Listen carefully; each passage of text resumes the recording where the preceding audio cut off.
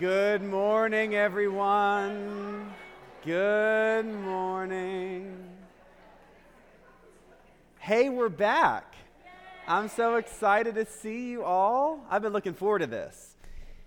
If you are new this year, know you are very welcome. This is a study that we do more or less during the school year. So we begin in September, we end in May, maybe the 1st of May. And this year, we're going to be building on what we did last year. Last year, we studied the Gospel of Luke. This year, we are going to be looking at Acts of the Apostles. And we'll talk a little bit about the relationship between Luke and Acts in just a minute. But a little bit of housekeeping before we begin. We are going to be using a book by N.T. Wright, Acts 1 and 2. It's a two-part book series this year. It's not just a single book. And in essence, we're going to be doing one in the fall, two in the spring. It's not perfectly divided that way, but pretty close. Chris Love in the bookshop here at St. Michael has copies of these books. They do not look like this. I've had this book for about a decade, and so they are new and fancier and orange or something. Or do they look like this? Ha! All right, what I saw online was not this color, so good for her. So you've got the retro version. That's great. So you can pick up a copy in the bookshop. Also, at both doors of the chapel, we've got little tables with sign-up sheets. And so if you received an email from Susan reminding you about this class, you are on our list, which is great. If you did not receive an email notifying you of this class sometime in the last couple days, then we'd love for you to join our email list. And so please stop on your way out, put your name and email address on that list, and just in case random things happen and we have to make a change in the schedule, that's our way to let you know that. And so do sign up for that if you will. And as you do that, you will notice there are bookmarks on the tables. These bookmarks have the schedule for each Wednesday through the end of this calendar year. And on each date, you see that either we're studying a particular chapter or we are not meeting. So for example, the Wednesday before Thanksgiving, no Bible study. I know you want to come, but no. And so you have this on your schedule, and December 12th, as you see, as the last Wednesday on this bookmark, will be the last study of this calendar year, and then we'll pick back up after Epiphany, after the first of the year. So let's start with a prayer. The Lord be with you. Let us pray. God, we ask your presence upon us today. Open us up. Help us put down all that stresses us and troubles us and worries us. Make space for your Spirit to fill us up. And as you fill us up, may we be inspired to leave this chapel renewed and refreshed to do the work you've given us to do in the world you love. We hold in our hearts today all those who are in need of your healing touch, those we love and see no longer, and those who simply need to find your presence. All this we ask in Jesus' name. Amen. This is a Bible study. And so my first question is going to be, who brought a Bible? All right, I love it. I do want to note that for some of you, you may not want a physical book. And so on your phones or on your tablets, you can download some really nice apps that help you read the Bible very well. YouVersion is one that I like very much. YouVersion is great, lots of different translations, and it would be easy for you to use that in this space rather than a physical book. But one way or the other, please do bring something with you so that you can track the verses along with us. And in case you forget, you'll see in the pew back in front of you, there should be 2 Bibles in each pew. So hopefully there aren't really more than 2 people in each pew that need one on any given Wednesday. And if there are, then just shame each other and you'll solve that problem. So the Bible that you should, or that I recommend that you have, is the translation that is the NRSV, the New Revised Standard Version. That is the version that we officially read in the Episcopal Church. That's the version you will hear read in our worship services. The other version is the NIV, which is also quite good.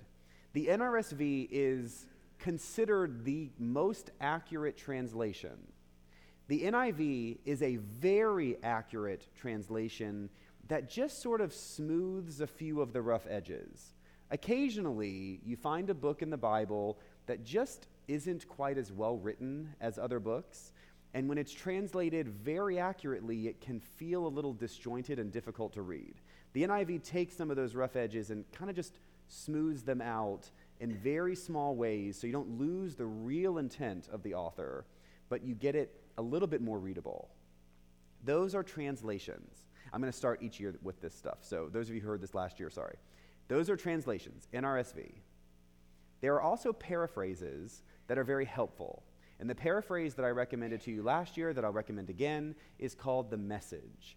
The Message is not a translation. It was written by a very good scholar as a way of helping us understand what is actually happening in the Scripture. So again, certain Scripture passages are very clear, and it's easy to read. And you'll find that in Acts, it's actually quite easily readable. It's actually about one of the easiest ones to read. But others, as we go through the years of this study, might be a bit more dense and opaque.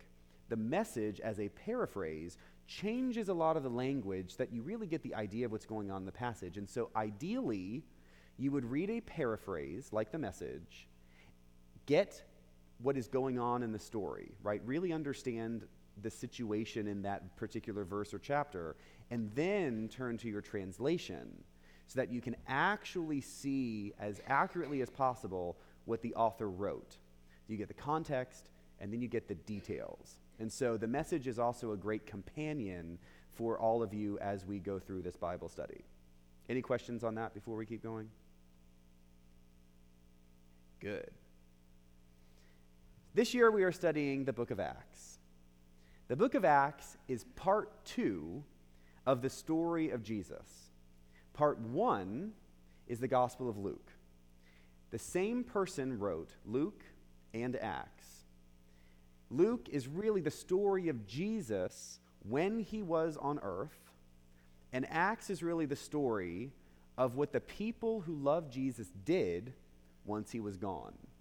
For us, although Luke is a great story, we need the Gospels for sure.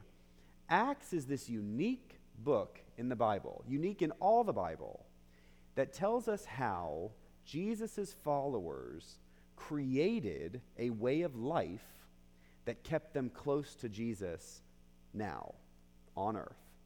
For us, we might even say that they created the church, and that for all of us who are connected to the church, we get to see what the very first generation of Jesus' followers did, how they made some decisions, how they chose to operate, how they argued amongst one another, right? Nothing new. And how they came to reach certain decisions that changed the future of the church for the last 2,000 years. Acts of the Apostles is a fascinating book.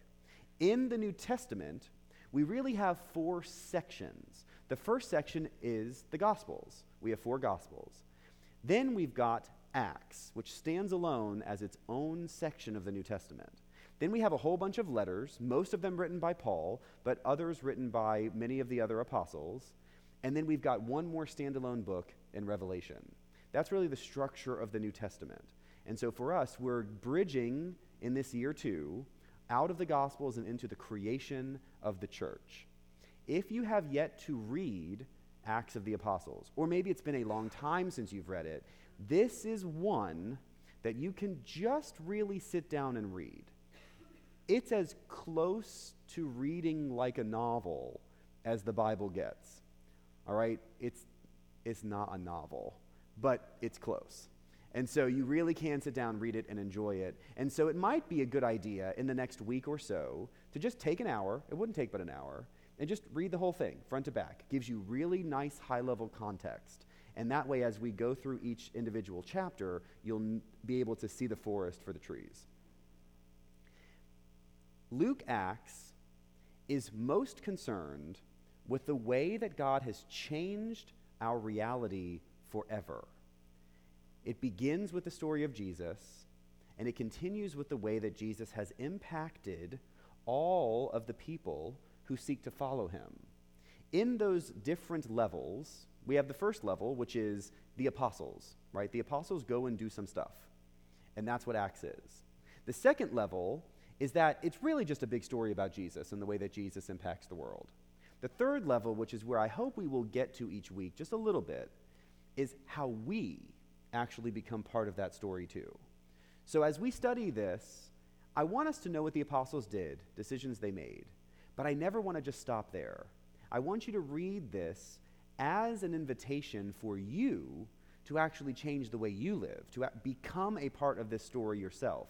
And if that is ever unclear, or if you have questions about how you might be able to do that, then I hope you will bring those questions to the group. So here's a quick little question note. Most people are not like me and happy to raise their hand and speak in front of a group. If you find that you've got a question that you would like me to answer, you've got contact cards, the communication cards, in the pews in front of you. Just write those questions down, drop them on the tables on your way out, and I'll be able to bring those questions to the group the following week. And so please do submit questions that way, because many of you may be wondering similar things, and I might be able to merge a particular question into something that touches lots of people. So as we look at chapter 1 of the book of Acts, there are 3 sections. So open up your Bibles to Acts. Acts is not near the front, so do not start flipping from the front.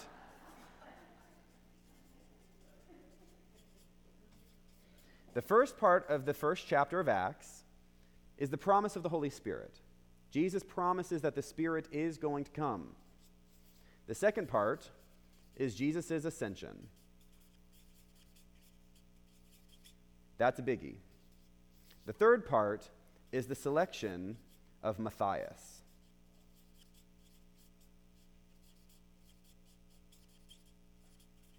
So we're going to start with section 1, the promise of the Spirit. At the beginning, Luke addresses his book to Theophilus. You may remember that at the beginning of the Gospel of Luke, there's another address to Theophilus.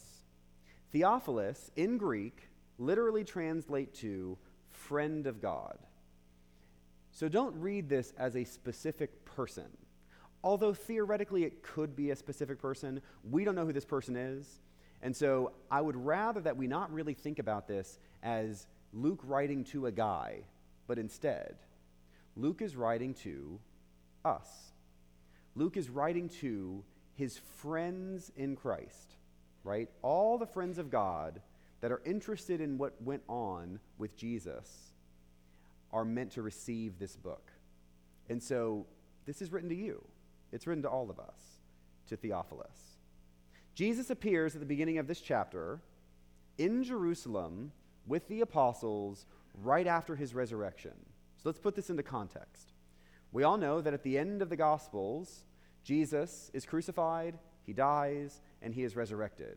Acts picks up right there after the resurrection. Jesus has been resurrected physically, is with the apostles in Jerusalem, and he finds them sort of hiding out. And he tells them that they are meant to wait, and wait for the Spirit. If you look at verse 3 of chapter 1, it says, after his suffering, Jesus presented himself alive to the apostles by many convincing proofs. I love that part. Appearing to them during 40 days and speaking about the kingdom of God. While staying with them, he ordered them not to leave Jerusalem, but to wait there for the promise of the Father. This, he said, is what you have heard from me. For John baptized with water, but you will be baptized with the Holy Spirit not many days from now. Jesus finds them waiting in Jerusalem, and he says, good, stay here and wait. Now, there are some important notes about this passage. The first, it sets up the chronology of the story. They are anticipating the Pentecost moment. What we remember as Pentecost, when the Spirit comes down on the apostles, is going to happen in chapter 2. Chapter 1 is anticipating that moment.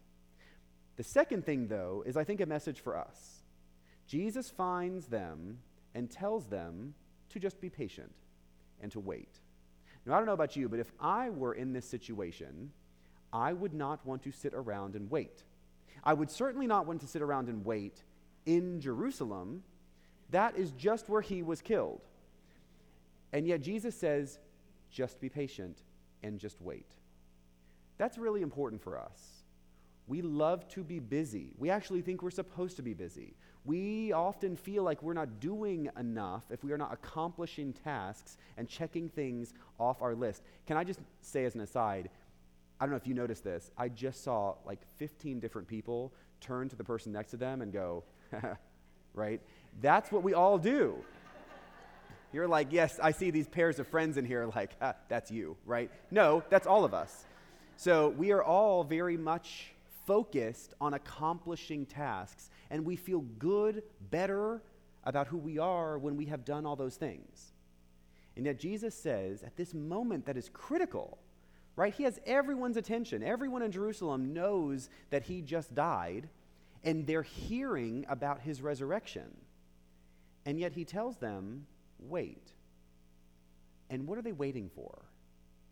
They're waiting for the inspiration of the Spirit. This is so important for us. Most of us trust, at least we think, that we know the good things to do. And we do those good things, and maybe they are often very good things. But we do them because we think they are, more so than we do them because God's inspired us to do those good things. Now, most of us will not be sitting in a room and have flames of fire drop on our heads. All right, that's a pretty clear sign. I mean, I don't know about you, but if that happened, I'd be like, I got it, all right? Most of us, though, have to try a lot harder to hear or feel the inspiration of the Spirit. And yet Jesus tells his followers and us that that's really our job. That's how we follow Jesus best, is to really keep our ears open, keep our hearts and minds open, and when we feel those little nudges, to really chase them, to be ready to feel them. How many of us go about our day and we are so busy that when we get those little nudges, maybe to call a friend, or maybe to write a note, or maybe to run over there and do that little thing, it never quite hits the top of our priority list because we've got so many other more important things to do. I don't know about you, but I have had, and obviously in my role this has happened perhaps more often than others, but I've had those moments where I've felt like I should call someone, and if I do, I find out that I really should have for some reason. And a few times I've not, and that person has died before I talk to them again. Now, that could just be hindsight, but I don't think so. I think we get these little moments sprinkled into our days where they're not big and they're not hard. God rarely hits us over the face.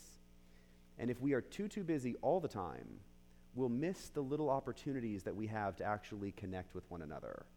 And so what Jesus is really saying to the apostles right here is, you think you know, but you don't just yet.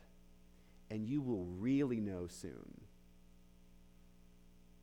Now, as we continue in the first chapter, we get to Jesus' ascension. Jesus, who has resurrected, takes his apostles out onto a little hill and is lifted up into the air. But before that happens, if you look at verse 6, when they had come together, they asked Jesus, Lord, is the time now when you will restore the kingdom of Israel?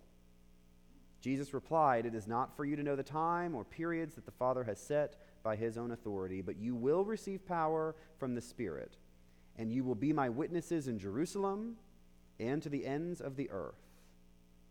Now let's consider the apostles real fast, where they are in their own lives. They were just doing their thing somewhere, mostly up in Galilee, and Jesus said, hey, you follow me, and they did. They've left their life. They've left their responsibilities, their earthly responsibilities, to follow and learn from this guy. They believe that Jesus is going to restore the kingdom of Israel. So what does that even mean? Here's the context there. Way back when, the promised land was conquered by the Israelites, and they established a kingdom. First king, Saul, not that great.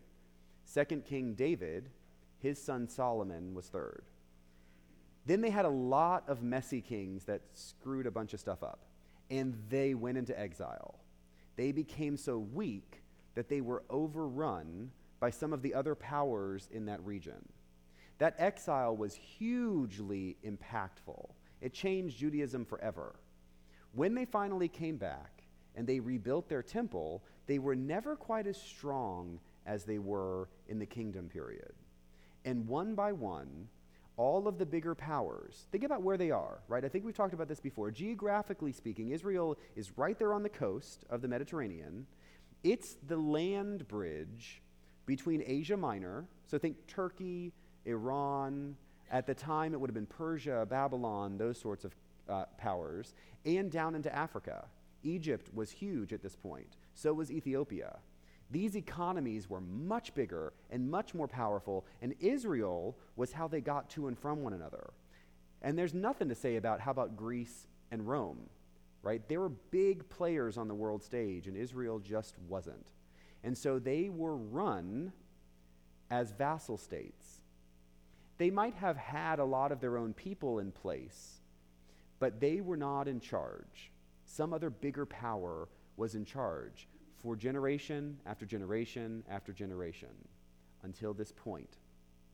The disciples, like many other Jews at that time, are waiting for God to overthrow the other people so that the kingdom of Israel is reestablished. They've been thinking Jesus is doing that. They've been following him around, and they've been totally impressed and very happy with all the healings and the this and the that and whatever. And he was resurrected, which is so nice. But Jesus is now when you're going to do the stuff we've been waiting for. That's really what they're saying, right? How about now? So after everything that Jesus did in the gospel, after time and again, the apostles misunderstanding the point and Jesus trying to correct them over and over and over again, here Jesus has resurrected, tells them the Spirit's coming, and they still don't quite get it.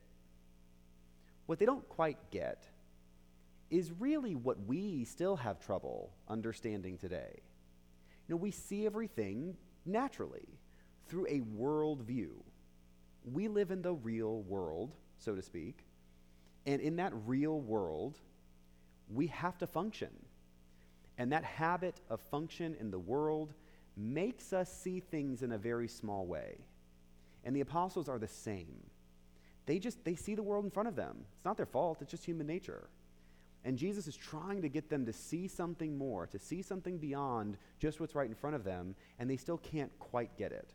And we know they won't really get it until the Pentecost moment. And then everything changes. So when they say, "Is it now?" we know what they're talking about.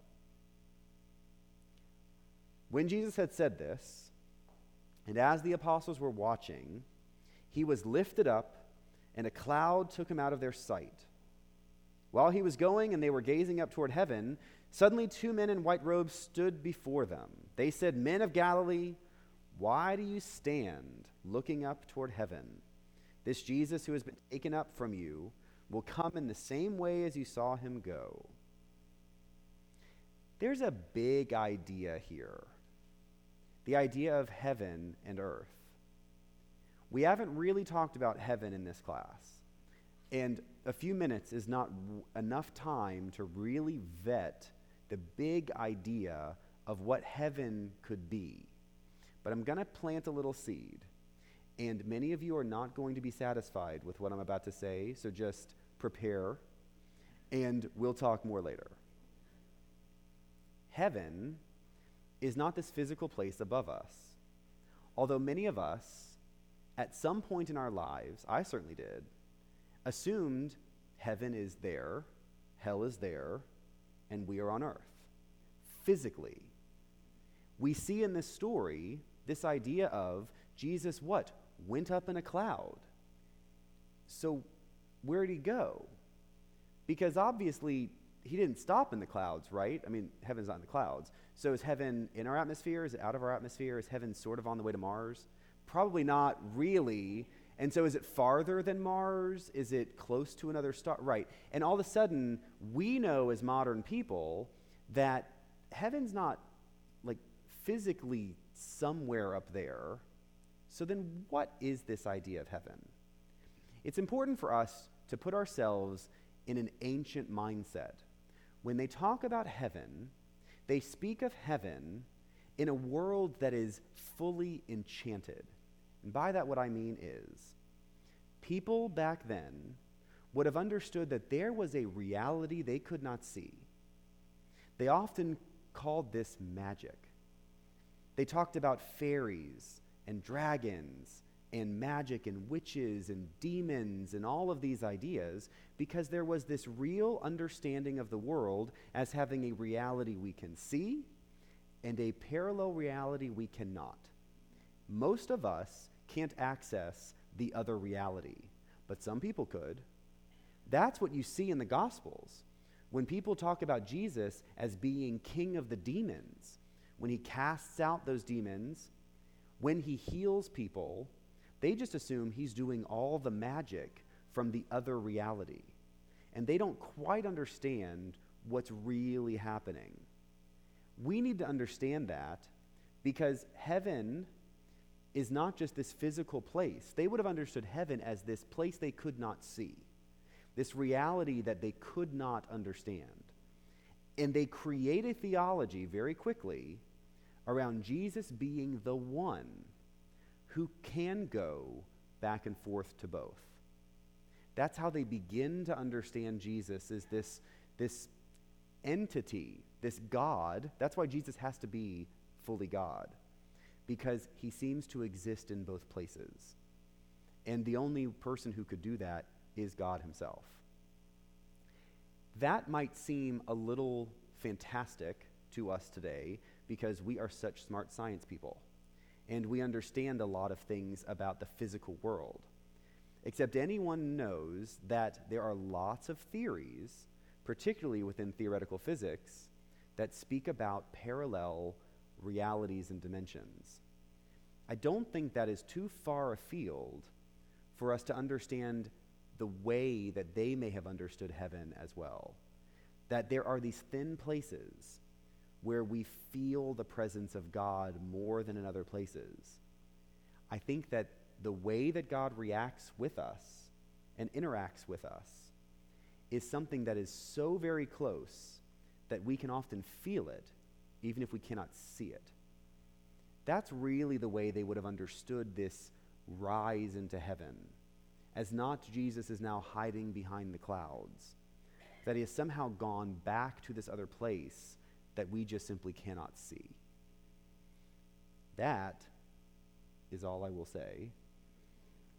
Think about that, and just like prayer got us way off a tangent last year, let's perhaps use this idea over the next few weeks. And if you've got a specific question, make sure you write it down. So, one more thing about the ascension that's important for us within context. At the time, the Roman Empire was very strong. We know that because they're the ones who ultimately executed Jesus.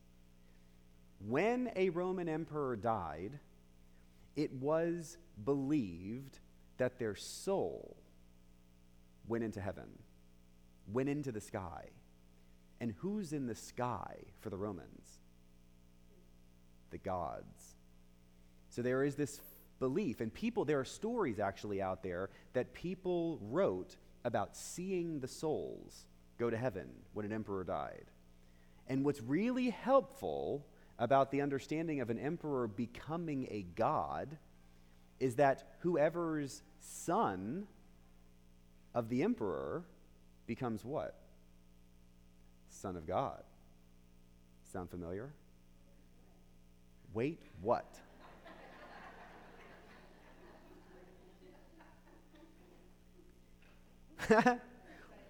Roman emperors told the people that they were divine. This was nothing new, right? I mean, kings, pharaohs, they were all doing this forever. All saying they're somehow better than everyone else. They are either connected to gods or they're sort of gods themselves, and it seems like every time there's a big phase shift within a culture, the king or pharaoh or whatever gets a bigger head or something. And so what happens is that as these Roman emperors die, there's a story, sort of folklore around their death, that their souls, not their bodies, their souls go up into heaven, and that in essence they become a god. They who had been on earth, humbling themselves to be among all of the humans, are now back where they should have been as a god. Why? What I want you to understand is that this did not help the dead emperor. All right? He's dead. This helped the person who succeeded the dead emperor, which was often a son. Because if someone's father is now a god, and I am their son, I am the son of God. It is not an accident that the way the Gospels were told was meant to specifically use that same phrasing to understand Jesus. If we know that and we go read the trials with Pilate in the Gospels, we may get a little more nuance in the question Pilate asks of Jesus and his responses. King of the Jews, Son of God language is thrown back and forth as a means of, are you challenging the actual Son of God, the emperor? So the idea of Son of God is not new. But what's being applied here in this story is really a one-up on what Rome is doing. So, in other words, Luke is saying, so your king, soul, goes to heaven, where our king's everything goes to heaven. Not only did he die and was resurrected, but everything about his renewed body, mind, spirit, soul, everything ascended into heaven. So Rome's got nothing on this Son of God business. Jesus is actually the real one. Does that make more sense? All right. How am I doing? Oh, it's only 11:05? I am so on time. I am never on time. Okay. As we move from the ascension, we get to the selection of Matthias. As you may recall, there were 12 apostles, chief disciples. That number is not accidental. There are 12 tribes of Israel. There are 12 disciples of the Messiah to remake the kingdom. Okay, that is not an accident. There were plenty more people following Jesus than those 12. But the story is told in a way that makes it explicitly clear that they are renewing and remaking the kingdom of God. And so 12 matters. Except we don't have 12 right now because Judas is dead. Judas betrays Jesus, and Judas dies, leaving only 11. So now there are 11 of the apostles. Luke uses the word apostle as a differentiator between disciple and apostle. In our tradition, the way we have differentiated those words is that apostles teach and disciples learn. So these apostles had been disciples, and now they have become the teachers. That's typically how we differentiate apostle and disciple. These 11 apostles were incomplete. They needed a 12th. And so what they do is they identify two really good candidates to fill the 12th position, Joseph and Matthias, in order to find out who God actually wants. So if you turn to verse 15, we see this scene play out. In those days, Peter, right, upon this rock, build this church, so Peter, the first among equals, stood up among the believers He said, "Friends, the scripture had to be fulfilled, which the Holy Spirit, through David, foretold concerning Judas, who became a guide for those who arrested Jesus. For he was numbered among us and was allotted his share in this ministry. So one of the men who have accompanied us during all the time that the Lord Jesus went in and out among us, beginning from the baptism of John until the day when he was taken up from us, one of these must become a witness with us to his resurrection." So in essence, what Peter is saying is he's recounting the story of Judas so that he gives the context around filling the 12th spot. He is simply saying Judas was a purpose. Judas played a role. And now Judas's role is over, and we need 12 again. Just as an aside, I should have said this at the beginning. Any idea why, if this is part 2 of the same story, there's a part 2 at all? Why wouldn't it have just been one big story? Luke and then Acts. It's a very easy answer. These were written on scrolls that were made from the skin of animals, because the skin lasted longer than any of the paper products. Skins of animals are only so big. And so the Gospel of Luke fit on one. They just had to get a second for the rest of the story. Why that's important is because this whole preamble to the book of Acts, which is really chapter 1, is meant to make sure people understand what the purpose of the story is, because they may only have this one, right? You might have a community hearing this story where they don't have Luke on a scroll. They only have Acts on a scroll. And so got to give a little context, right? This is sort of like season 2, right? Beginning of season 2, you've got to remember what happened in season 1, right? So they give just a little bit here. And so the context around Judas is not really very important, except that it gives the people who are reading this story connection to the story that they might not physically have at the time. So Peter gives this context, and it continues with verse 23. So they proposed 2, Joseph and Matthias. Then they prayed and said, "Lord, you know everyone's heart. Show us which one of these 2 you have chosen to take the place in this ministry and apostleship, from which Judas turned aside to go his own way." And they cast lots for them, and the lot fell on Matthias, and he was added to the 11. Oh, poor Joseph, right? Like, he was so close. Like, nobody wants to be 13, right?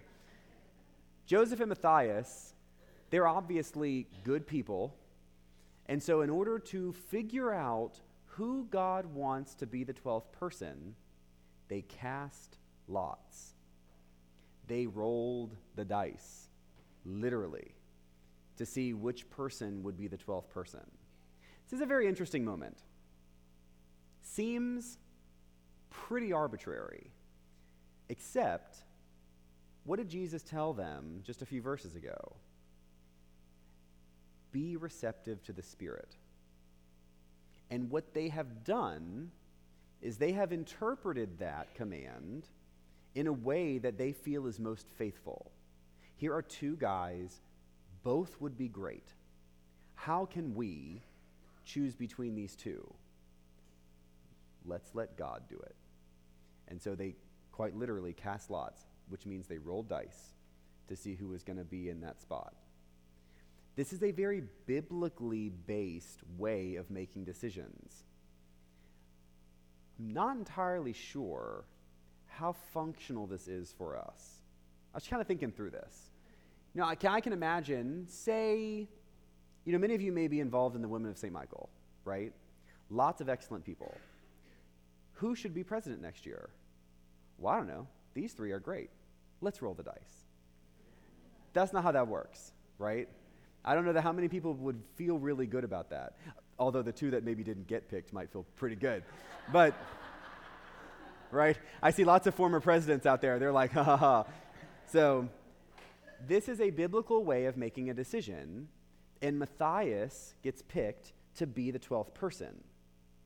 I think that this could inform the way that we live if we open ourselves up to what amounts to perhaps chance, but if we are a bit more theological about it, it allows a space for God to enter into our lives. That feels a little iffy to me, right? Maybe it shouldn't. Maybe I should feel very confident about that. But I think it scares me to think that I might have two good choices to make, and I'm going to just kind of assume that God's going to make the dice go a certain way. I mean, I kind of feel like it's the same thing when people tell me that, they were praying for a football team to win a game. I want to say, God does not care. Not busy about your football team. So in the same way, do we really think that that's happening, or are we almost abdicating the responsibility of making a good choice? I don't know. I hate to point fingers at the apostles because I feel like they're good people. But in a way, that's kind of what they're doing, right? They couldn't make a decision. They cast lots, or they knew the decision was bigger than they could make, and so they allowed God to enter in. I'll leave that for you to decide. The other side of the story that's very important is as we remake the kingdom, right? As the apostles asked Jesus just before his ascension, is this the time we're going to redo this? Jesus says, you don't know the time and the place, but what we will learn very soon, like next week, is that they are actually the ones that remake the kingdom. It's important that there be 12, because what's most important is that they understand that moving forward, they are the ones that do the work. It's very easy for us to sit around wanting God to do stuff. Most of us, most of the time, find ourselves in a frame of mind that reduces itself down to, I wish God would do something about that. I mean, how many of us watch the news? Well, there you go, right? I mean, geez. I can tell the world is not easier than it was last year. I'll just put it that way. It's painful to watch what's going on. Regardless of anyone's opinion, we see in front of our face all the time people getting hurt. We might like or not like decisions made that end up hurting people, but whether we like them or not, none of us like people getting hurt. And when we see the hurt, it's hard. And I think at least for me, I see the things that are going on in the world as just much bigger than me. What really can I do? I think what this passage seeks to remind us is that in any way we can move the needle toward hope and love, toward justice, toward God's kingdom. That even if it's as simple as giving someone food because they're hungry, even if it's as simple as calling a friend because you know they're lonely, that may not solve systems of injustice, but it made a difference. One of my favorite quotes is, if you do small things with big love, you can change the world. I'm not sure who said that. I may have made that up, but I like it. It sounds like something Mother Teresa would have said, so I'm going to say it's probably her. In this moment, it's important that as the story progresses, the apostles and all of the followers that join them know that they are not meant to just sit around and wait to make things happen. That with the inspiration of the Spirit that they will get, they have to leave where they are and begin to tell the story. As they change the hearts and minds of those around them, the kingdom begins to develop. The kingdom begins to be remade. This understanding that God would somehow smite the bad people and remake the kingdom in some divine cosmic moment is no longer what they think. Their Messiah has empowered them to be the change in the world. That is a radically different understanding of the way that God functions. Up to this point, God is supposed to be doing this stuff. But instead, what Jesus is leaving them with is a vision that empowers them to do that good work. For us today, I hope the connection to how this functions today is not that dense. I think for us, we see stuff around here in this church, around our community, around our city, that we want to change. Wishing it will change is not good enough. Telling someone else about how you want it to change is not good enough. Complaining to someone that the stuff they're doing isn't the right thing to do is not going to help make the change, right? I mean, I don't know how many times churches are great for this, but many institutions are this way. The people who finally choose to act are the ones who get criticized by the people not doing anything. That's hard, except, that's life. And those of us who choose to act, even though we may get the criticism, are actually doing God's work. Always imperfectly, but at least we're moving the needle in some way.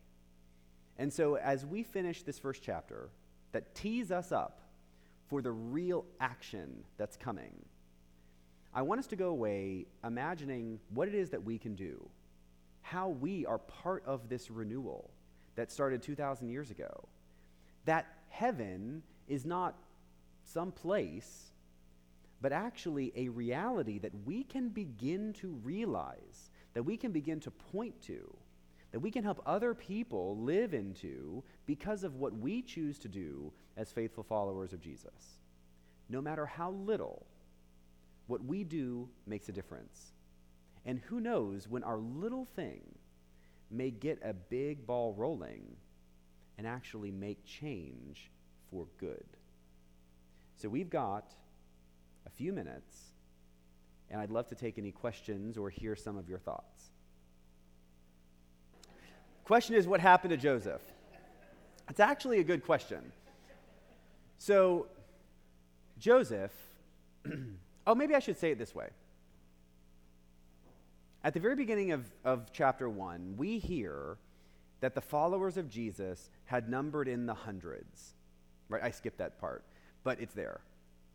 That means that the 12 apostles, now 12, the 11 and then 12, were not the only ones there. Right? I mean, we know this to be true because the resurrection stories were told in almost all the Gospels by women. Right? Women saw the empty tomb first. Women mostly saw the messengers of God to tell them he's not here. He's gone ahead of you first. So even though the apostles were men, we know there were women there doing stuff. We also now know there were people like Joseph and Matthias who had, what do they say here?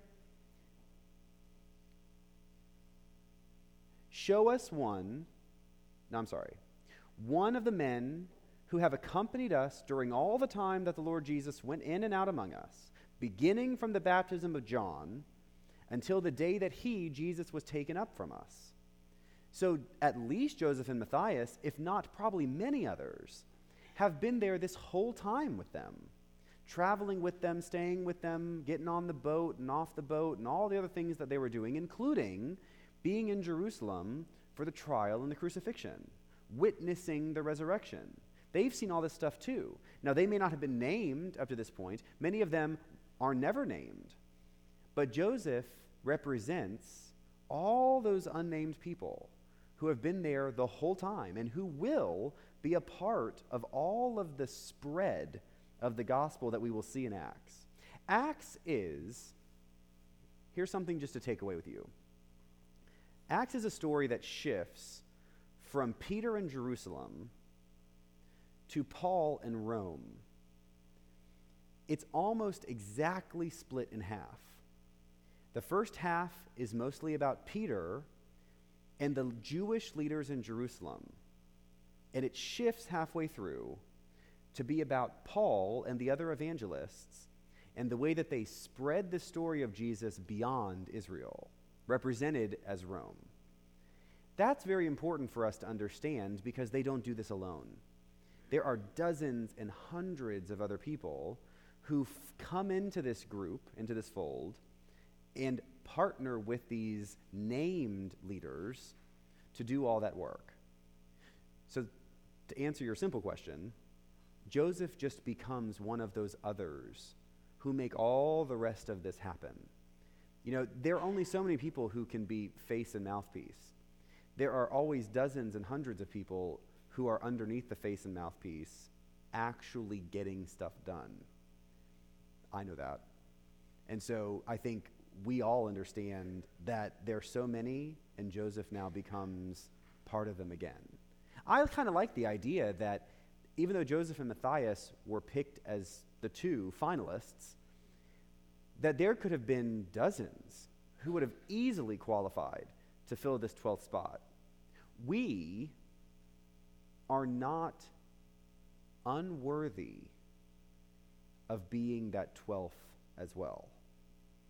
And perhaps that's what we could take away from this, is that just as easily as they replaced Judas with a couple people over there who follow Jesus, we too are called to be part of that journey, to in essence kind of be that 12th as well. And in doing so, we become part of what has been working for 2,000 years to help redeem the whole world. So your question, why 12 is a sacred number, I'm going to tweak that to just say, in how many ways is 12 sacred in Scripture? Because I'm not entirely sure why it is. It is. And we begin to see 12 with Jacob's sons. Right? Jacob has 12 sons, including Joseph. And those 12 sons are the traditional heads of the 12 tribes of Israel. Not perfectly direct, but close enough. And so you get 12 sons, then you get 12 tribes, then you get 12 apostles. It is just a sacred number. It's a sacred number outside of the Bible too. There are some divine numbers, 40, 12, 7, 3. Those are holy numbers outside of Judaism and Christianity as well.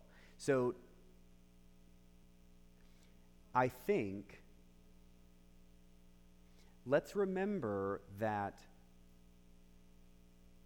people were inspired to write these stories. They are not historians, they are storytellers. And they tell these stories in a particular way such that the people who read or hear them know that they are holy and sacred stories. An example of this is if you look at I think it's the Gospel of John, it might be Matthew, I can't remember. The story of Jesus from Last Supper to garden to arrest to trial to death to burial happens every 3 hours on the hour. And the way that the story is told is at X time this happened, at X time that happened, and it's every 3 hours straight from the time they have dinner until the time Jesus is buried. Did it actually happen every exact 3 hours? I mean, no. What's the point of telling it the story that way? It's a sacred story because 3 is a holy number. The storytellers use those numbers so that the people who hear them just perk up and say there's something more about this story than about other stories. And so does that mean that there weren't 12 apostles? No, I think there probably were 12 apostles. But could it have been structured that way because they knew that that was going to make sure people understood what was going on, that Israel was being remade, that God's kingdom was actually being renewed because they saw and they understood 12 matters. All right, we're about time up. Thank you all very much. Looking forward to this year. I'll see you next week.